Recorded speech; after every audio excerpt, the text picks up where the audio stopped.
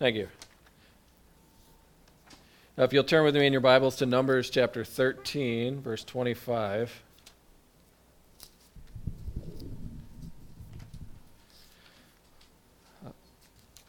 We're working through really seeing the gospel promised in the Old Testament and how it connects us to Jesus, and then how that, as we see the gospel, sends us out into the world with resources that Israel at times had but didn't believe or didn't have, because we have something better in Christ. And so as we are now going to camp with Israel on the edge of the promised land in the land of Kadesh. They are right on the verge of receiving God's promises. And they snatch victory from the jaws of defeat, as one pastor put it, right? They just blow it completely. And so there are comforting passages in the Bible, and there are I said that backwards, right? Snatch defeat from the jaws of victory. There we go. I knew I was going to do that. But this is a warning passage of saying, look at the human heart. Israel's here as a mirror so that we would not desire evil as they desired, to help us in our journey to lean more deeply into the resources we have in Jesus. And so we're going to read this passage and we'll see Jesus together. This is the word of our God, Numbers 13:25. Moses has sent the spies out, and now they've returned. At the end of the 40 days, they returned from spying out the land, and they came to Moses and Aaron and to all the congregation of the people of Israel in the wilderness of Paran at Kadesh. They brought back word to them and to all the congregation and showed them the fruit of the land. And they told him, "We came to the land to which you sent us. It flows with milk and honey, and this is its fruit. However, the people who dwell in the land are strong, and the cities are fortified and very large, and besides, we saw the descendants of Anak there. The Amalekites dwell in the land of the Negev. The Hittites, the Jebusites, and the Amorites dwell in the hill country, and the Canaanites dwell by the sea and along the Jordan." But Caleb quieted the people before Moses and said, "Let us go up at once and occupy it, for we are well able to overcome it." And then the men who had gone up with him said, "We are not able to go up against the people, for they are stronger than we are." So they brought to the people of Israel a bad report of the land that they had spied out, saying, "The land through which we have gone to spy it out is a land that devours its inhabitants, and all the people we saw in it are of great height. And there we saw the Nephilim, the sons of Anak, who come from the Nephilim. And we seemed to ourselves like grasshoppers, and so we seemed to them." Then all the congregation raised a loud cry, and the people wept that night. And all the people of Israel grumbled against Moses and Aaron. The whole congregation said to them, "Would that we had died in the land of Egypt, or would that we had died in this wilderness. Why is the Lord bringing us into this land to fall by the sword? Our wives and our little ones will become a prey. Would it not be better for us to go back to Egypt?" They said to one another, "Let us choose a leader and go back to Egypt." Then Moses and Aaron fell on their faces before all the assembly of the congregation of the people of Israel, and Joshua the son of Nun, and Caleb the son of Jephunneh, who were among those who had spied out the land, tore their clothes, and said to all the congregation of the people of Israel, "The land which we passed through to spy it out, it is an exceedingly good land. If the Lord delights in us, he will bring us into this land and give it to us, a land that flows with milk and honey. Only do not rebel against the Lord, and do not fear the people of the land, for they are bread for us. Their protection is removed from them, and the Lord is with us. Do not fear them." Then all the congregation said to stone them with stones. But the glory of the Lord appeared at the tent of meeting to all the people of Israel. And the Lord said to Moses, "How long will this people despise me? And how long will they not believe in me in spite of all the signs that I have done among them? I will strike them with the pestilence and disinherit them, and I will make of you a nation greater and mightier than they."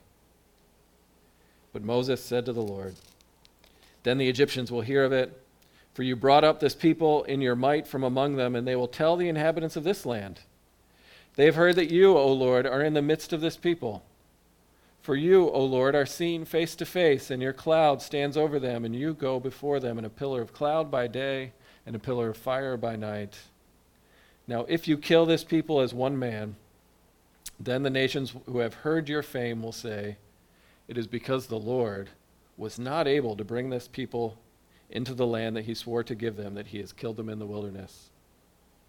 And now, please let the power of the Lord be great as you have promised, saying, the Lord is slow to anger and abounding in steadfast love, forgiving iniquity and transgression, but he will by no means clear the guilty, visiting the iniquity of the fathers on the children to the third and fourth generation.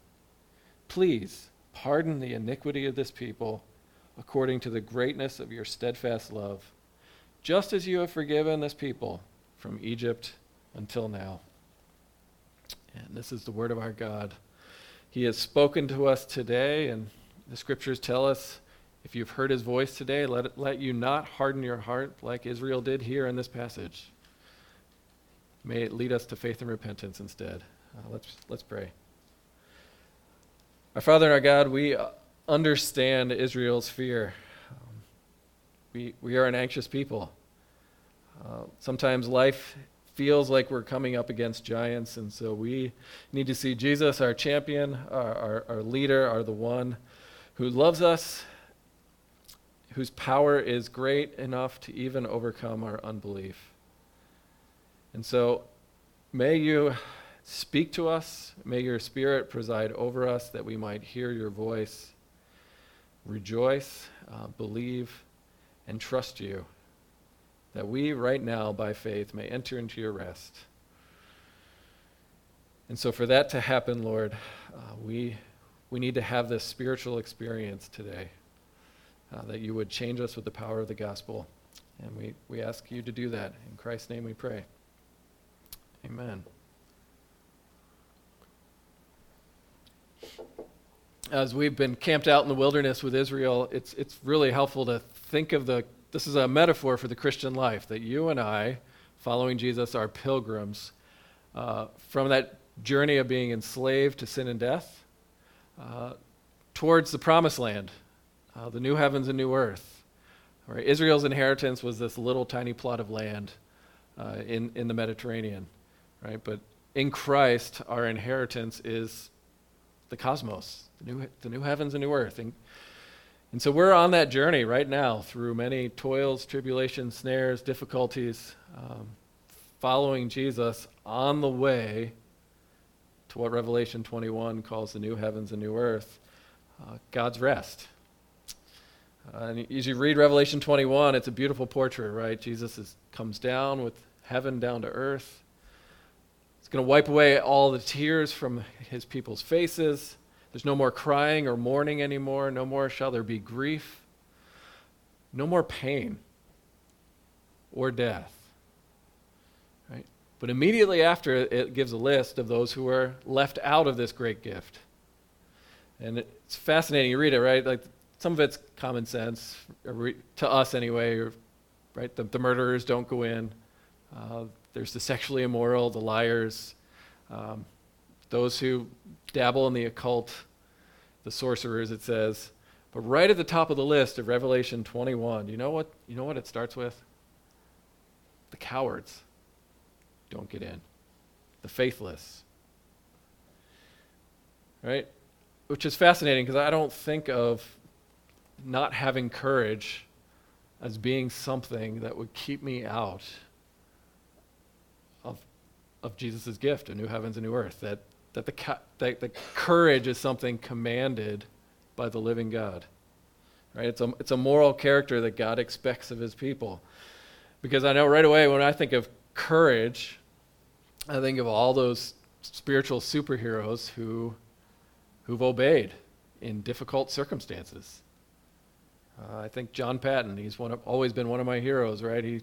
The Scottish Presbyterian missionary who goes to Vanuatu to preach the gospel to cannibals, to people who want to eat him, and repeatedly has experiences of them pulling back a bow and arrow, pointing it at him, just working up the courage to kill him, and he would walk towards the instruments of death and say, "Why are you being so mean? I've been nothing but kind to you," and talk him off the ledge.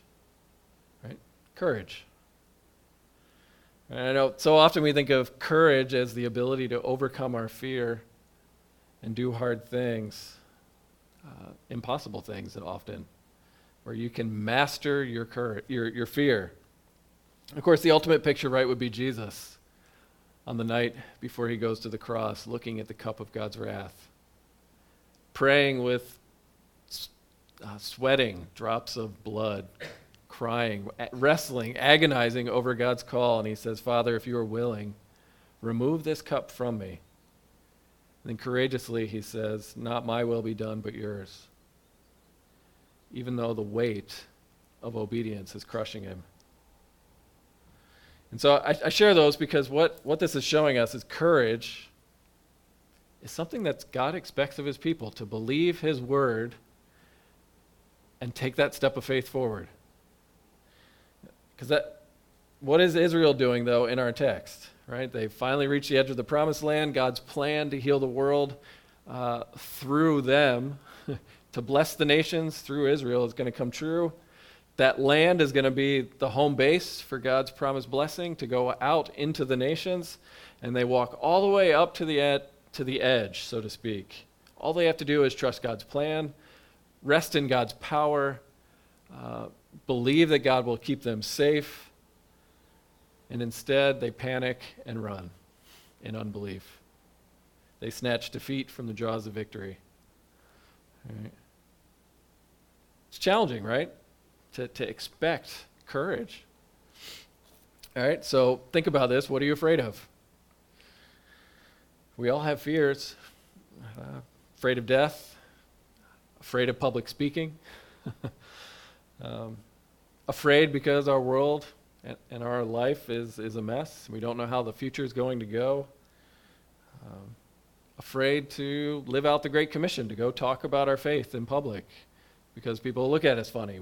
We get worried about what other people think. And over and over and over again, God says, don't be afraid, be of good courage. And so Israel's going to give us a model of what we should be by them not doing what they ought. And so what we want to ask this morning as we meditate on this together, how does the gospel form afraid people into those who believe and then have the courage to believe God's word and act upon it? And so let's look at this. The first point is that biblical faith demands courage here at the end, because if you look at the text, right, we've been with Israel. These chapters 11, 12, 13, 14 is just Israel constantly grumbling and complaining. And here we are, they're about to enter in. They're about to see God fulfill a 400-year-old promise. And so in preparation for the invasion, they do the wise thing, right? Just because God has promised his power and protection, it doesn't undo the need for strategy. And so Moses sends 12 spies, 12 scouts to go up into the country. And this is verse 18, right? Go up into the Negev, go into the hill country, just look all over the land. Tell us whether the people are strong or weak, whether they're few or many. Tell us what we're dealing with here, whether the land is good or bad. Tell us if they live in tents or do we have to take strongholds? And then verse 20, it says, tell us whether the land is rich or poor, whether there are trees. Be of good courage, Moses says, and bring some of the fruit of the land. Right? So it's good strategy. One, there's a military conflict they're anticipating. Go figure out what you're up against. Number two, you're also supposed to go look at the quality of the gift that God is giving. Right? Look at its beauty.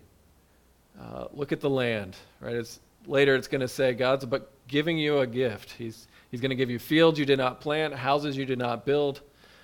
Look at the massive harvest. Look at how abundant the fruit is. Just look at how generous God is. And so the spies went, told to be courageous. And they wandered the land for 40 days. seeing its goodness. And it says they bring back a bunch of grapes. It's so ridiculously big, it takes 2 men to carry it with poles. Right? It's a lot of fruit. And so they bring their reports, and that's the text that we picked up. And what's interesting is everybody agrees this is an amazing place, and then it all comes off the rails. Right? You got the majority report and the minority report. The majority say, these people are huge, terrifying, they're like giants to us. We felt like grasshoppers. The cities they live in, they're like fortresses. There's no way we could ever take these things. The archaeologists have found ancient cities, and the walls were 30 to 50 foot high, 15 foot thick. And here are a bunch of slaves coming out of the desert, having to go up against this massive military technology. They feel inadequate. And they said the people are giants, right? Call back to Genesis 6 with the Nephilim, whoever these mysterious, massive figures were, right? Think Goliath, right? Everybody in the land looked like Goliath to us. And of course, the great line is we felt like grasshoppers and we looked like grasshoppers to them. And you know what? When I think of grasshoppers, I think of our boys just playing with bugs, showing off how big they are, either playing with them, stomping on them, just showing their might, right? Well, in the ancient world, you know what the smallest edible snack was? You're on the road. You just grab a grasshopper and chomp away, get some protein.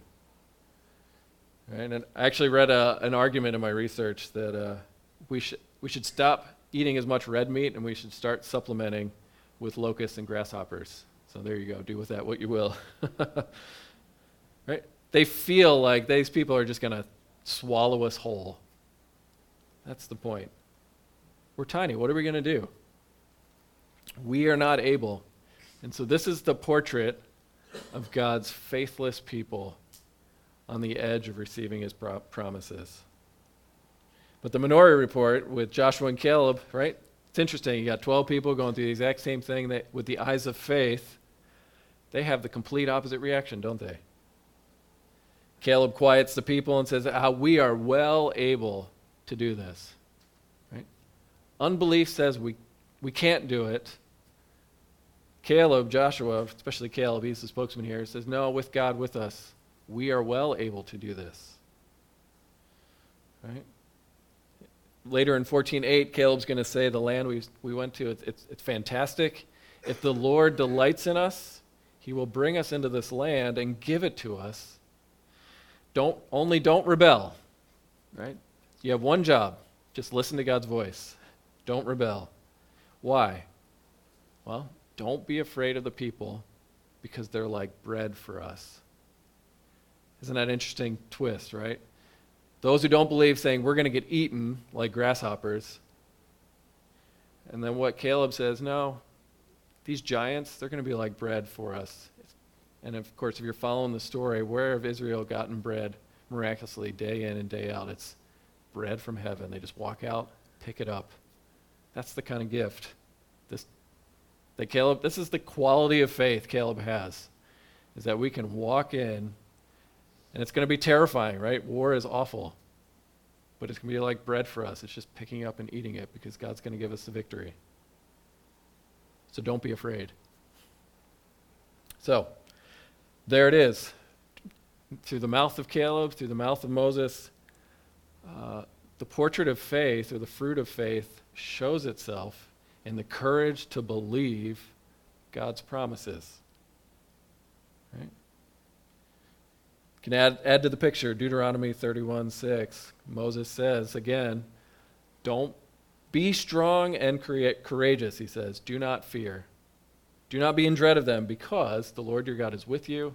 He will not leave or forsake you. So you can hear echoes of the Great Commission there. Just go. Trust. So, let's talk about what courage is. Courage is the ability to overcome our fear and believe God's promises in the presence of our fears.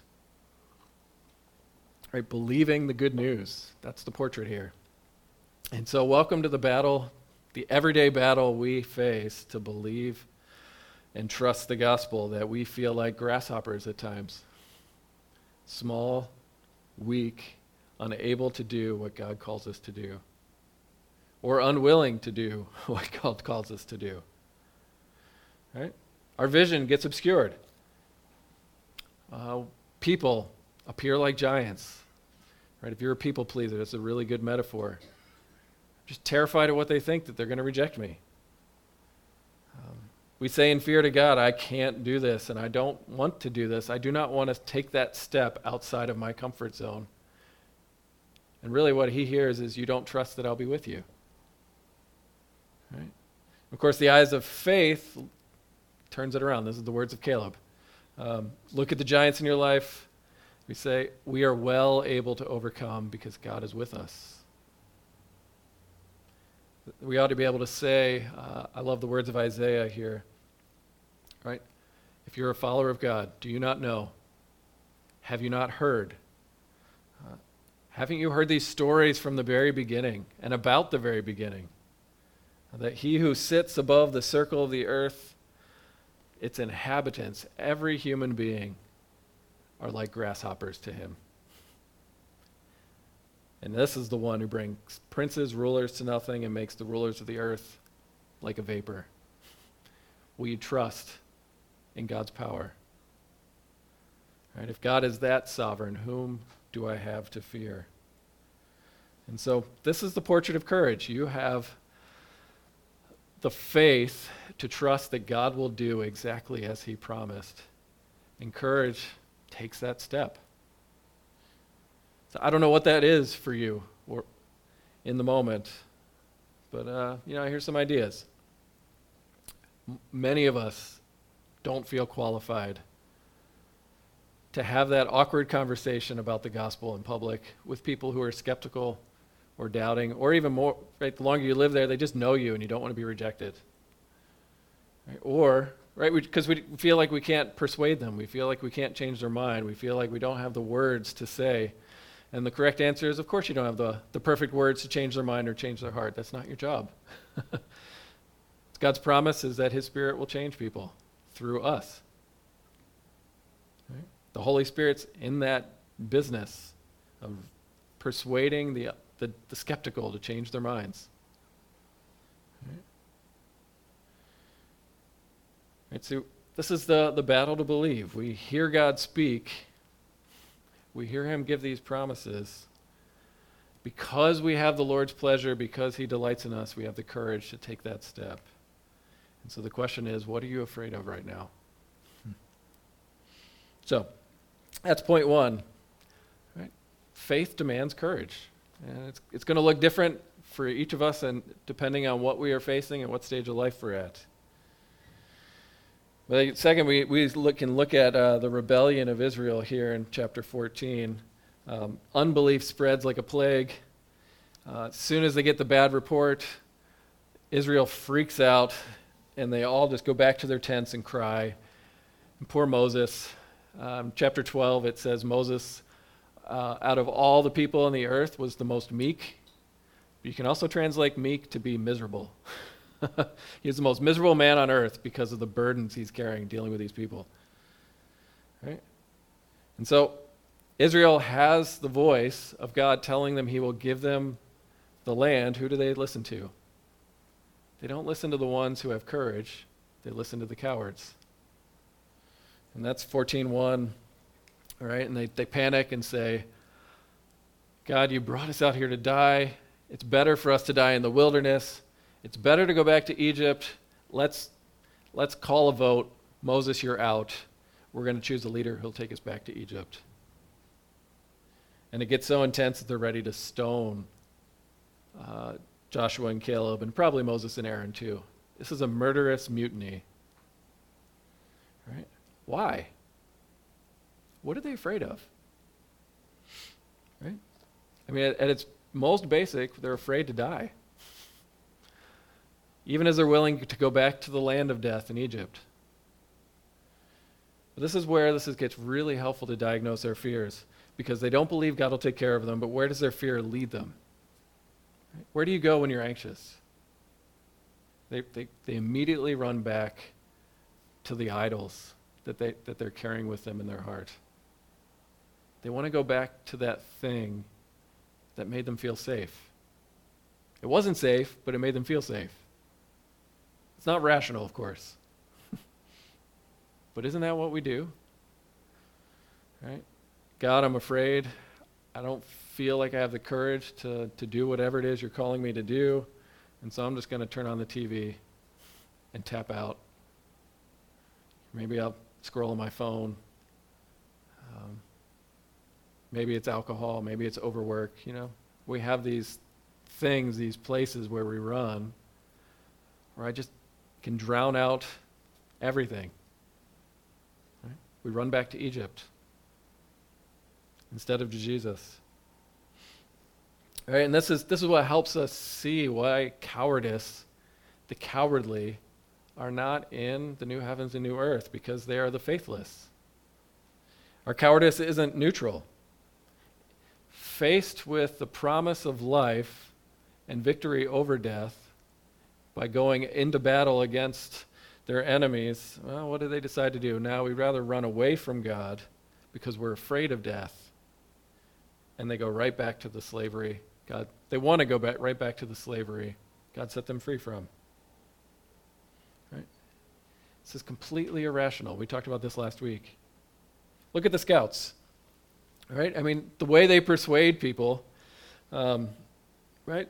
This is like any number of, any news show. They're trying to get people worked up.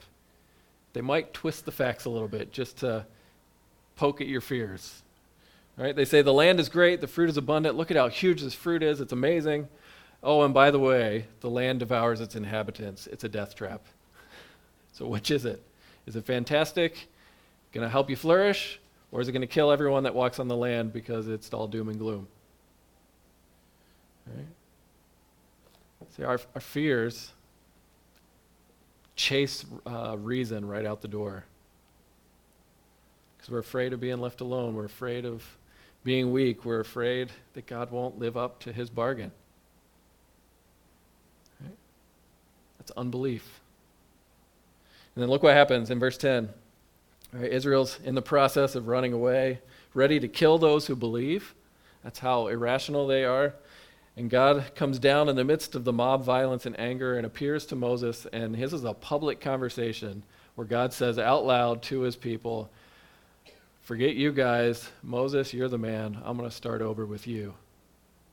All right, let's make something bigger, greater out of your belief. And thank God for Moses. And that's where we get, again, God graciously giving Moses to intercede for God's grumbling, unbelieving people. Right? God, listen to Moses' prayer. He said, Lord, think about your reputation in the world. It's pretty fascinating, right? This is how you argue with your fears. Moses does what we ought to do, which is to go right back to God's promises and God's character. He says, look, everybody knows what you did to Egypt.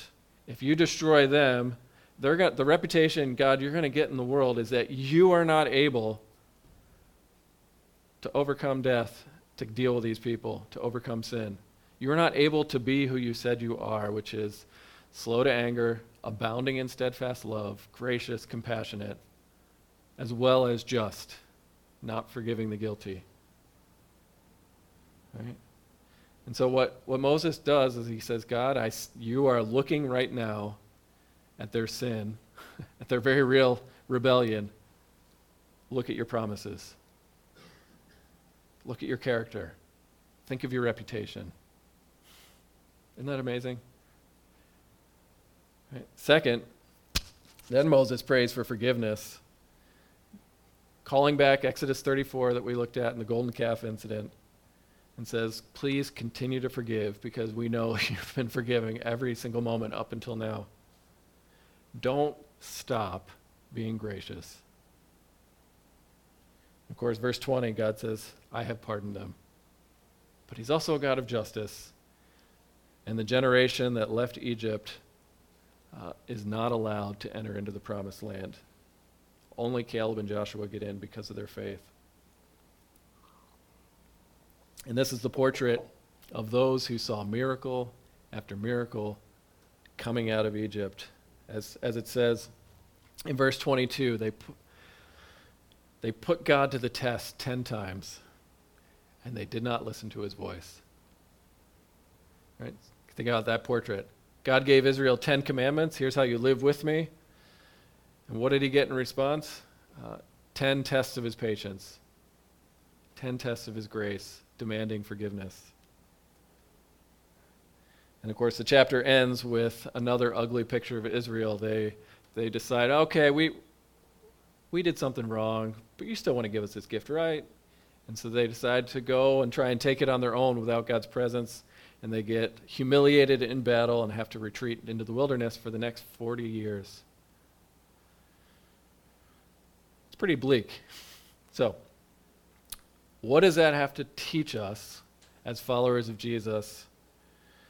And how do we get the courage to believe like Caleb? And for that, if you got your Bible, turn to Hebrews 3, and this will lead us to Jesus here.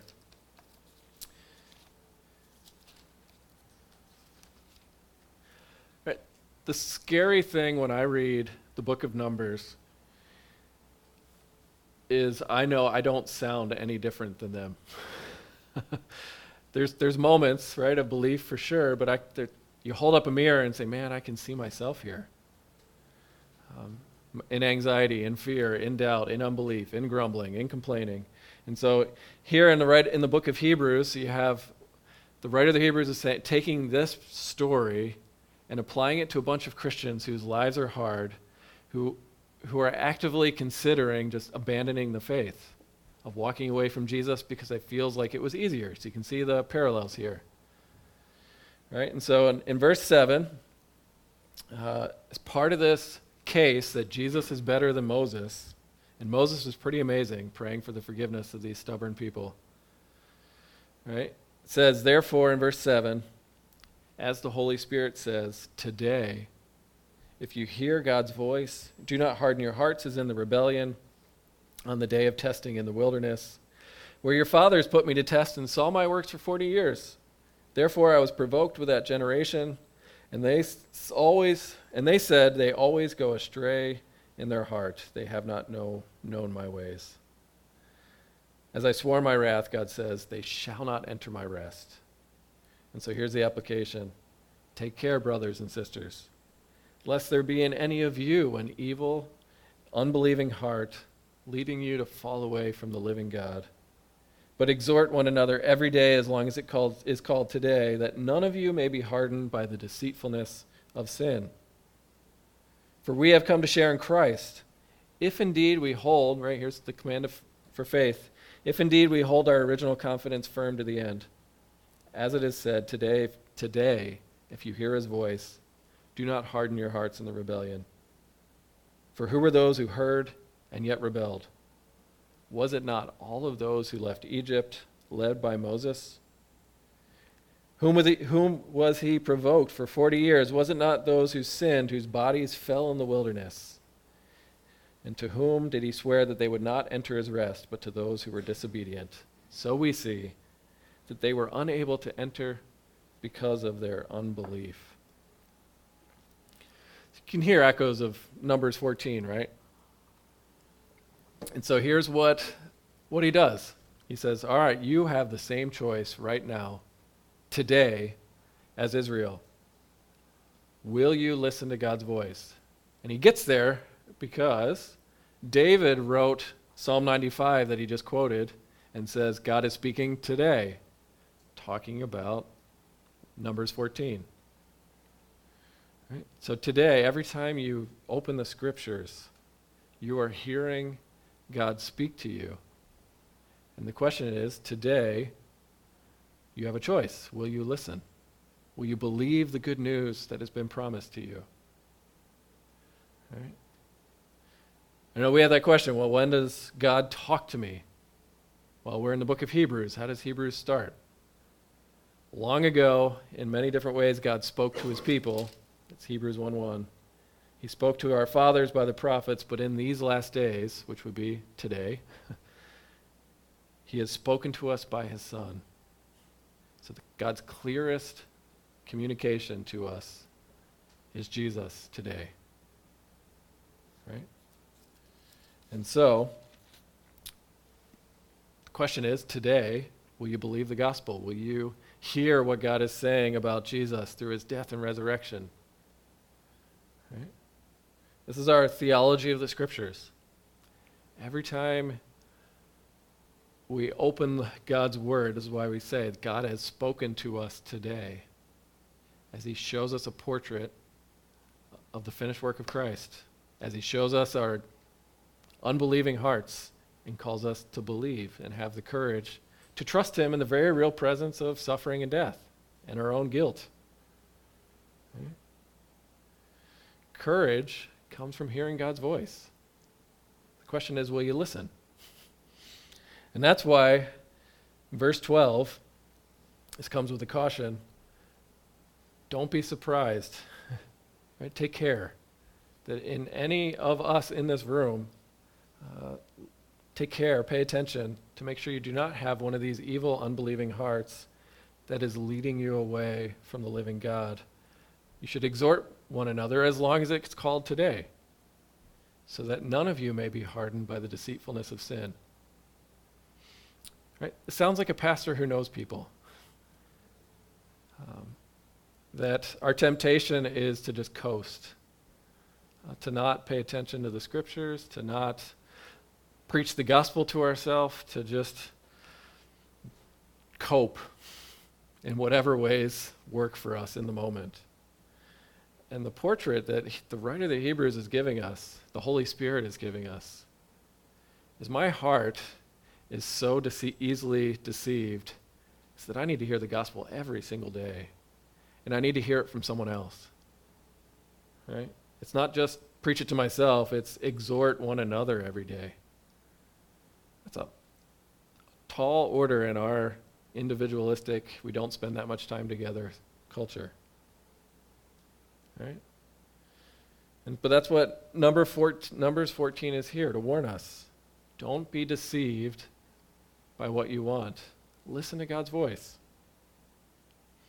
Right? The call is to exhort one another regularly with the gospel, because each and every one of us in the church is aware of the potential for cowardice and unbelief.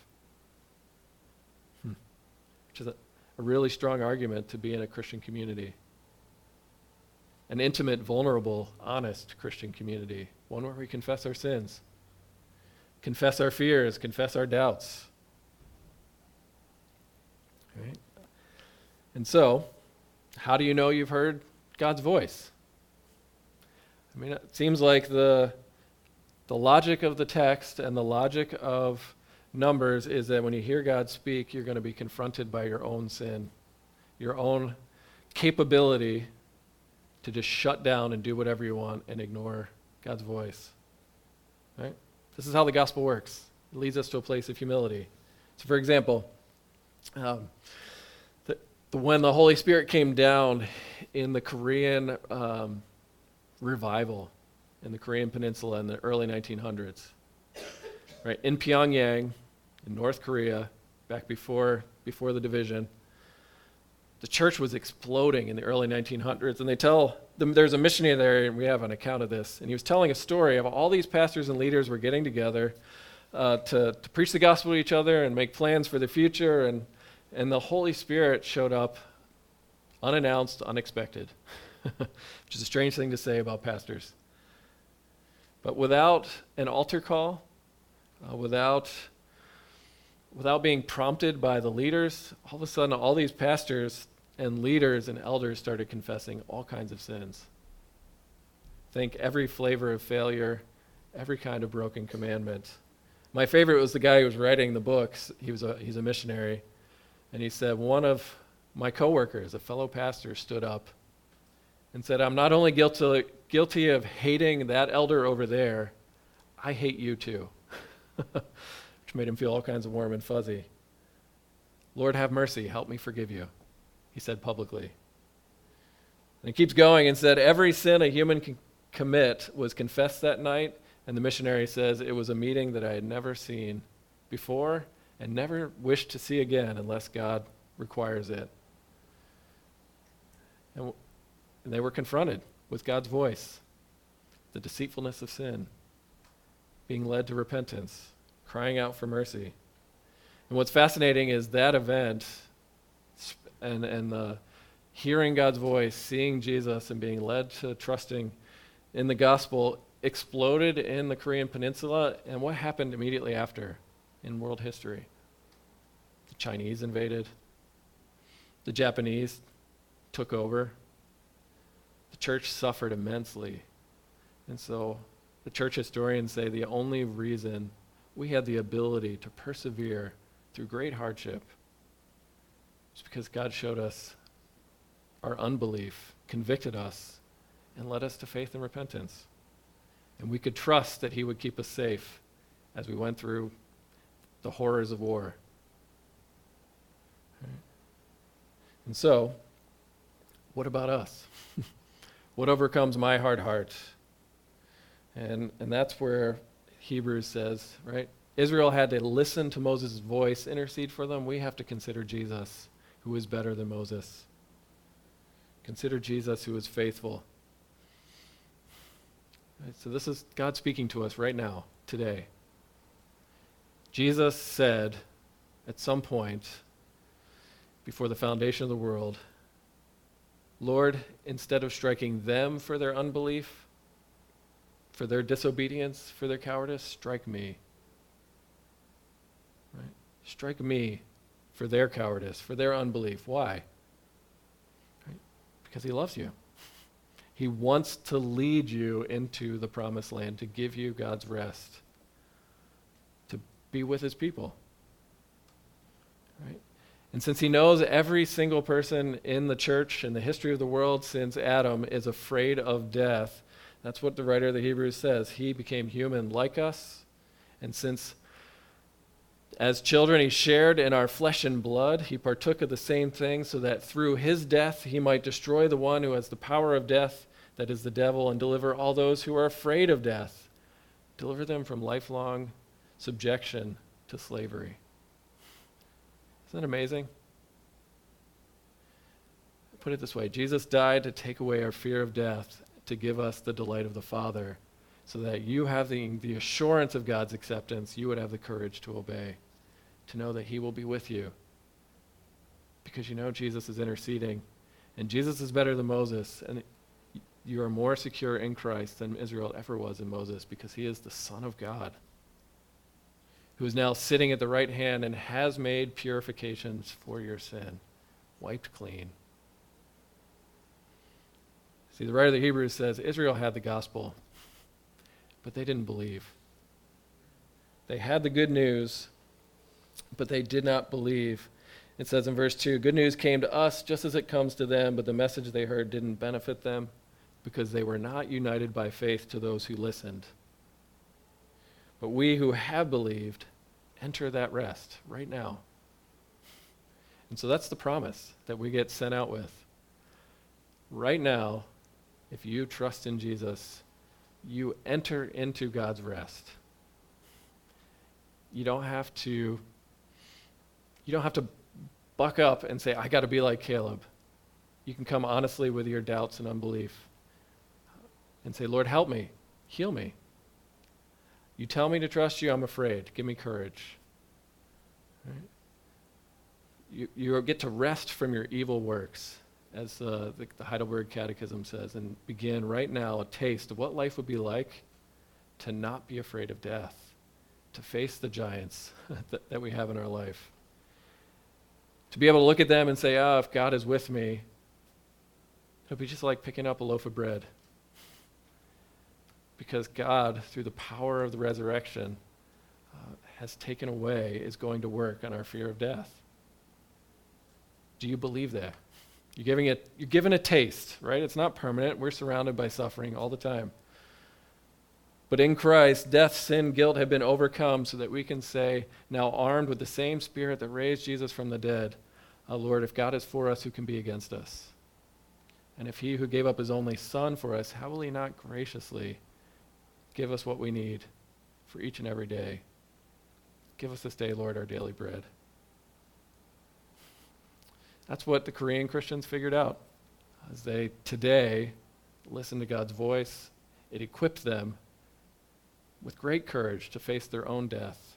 And as their neighbors saw them, right, it became this contagious thing, and the Lord used that to grow the Korean church. And now the Korean church today is, I believe, the country that sends the most missionaries to the ends of the earth out of any other country. Right? God transformed them because they heard God's voice and they heard Jesus' promise, go, I'll be with you, I will not leave nor forsake you. They believed and the Spirit gave them courage. So, we get to say, because Christ is alive, the Lord is my light and my salvation. Whom shall I fear? The Lord is my stronghold of my life. Of whom shall I be afraid? This is a call yet again to believe the good news that God has promised to us, has preached to us in the person of his Son. Let's pray. Lord, I pray that today, even though it's hard to see our weakness, that we pray that you would lead us to the foot of the cross, to the empty tomb, looking up to Christ who is seated on high where we are hidden in him. That we would hear right now that you love us, we have your delight, we have your promised Spirit, we have help. And so I pray for all these things that we are anxious about, afraid about, Lord, we would know that we do not face them alone, and that these would be opportunities then to trust, to obey, to have courage, to believe your voice, to enter into your rest. And in doing so, Lord, I pray you would bless Hope Church, that you would do for us what you've done for God's people of old. Equip us to be your light in a dark world. That we can say, because we have a taste of a tear-free future, we can tell others what Christ has done, tasting death for us, so that we would know we are safe and secure for all eternity and begin right now the everlasting Sabbath. Many more things we could pray, Lord, but I pray you would give us the gift of faith that leads to courage and leads to obedience. In Jesus' name, amen.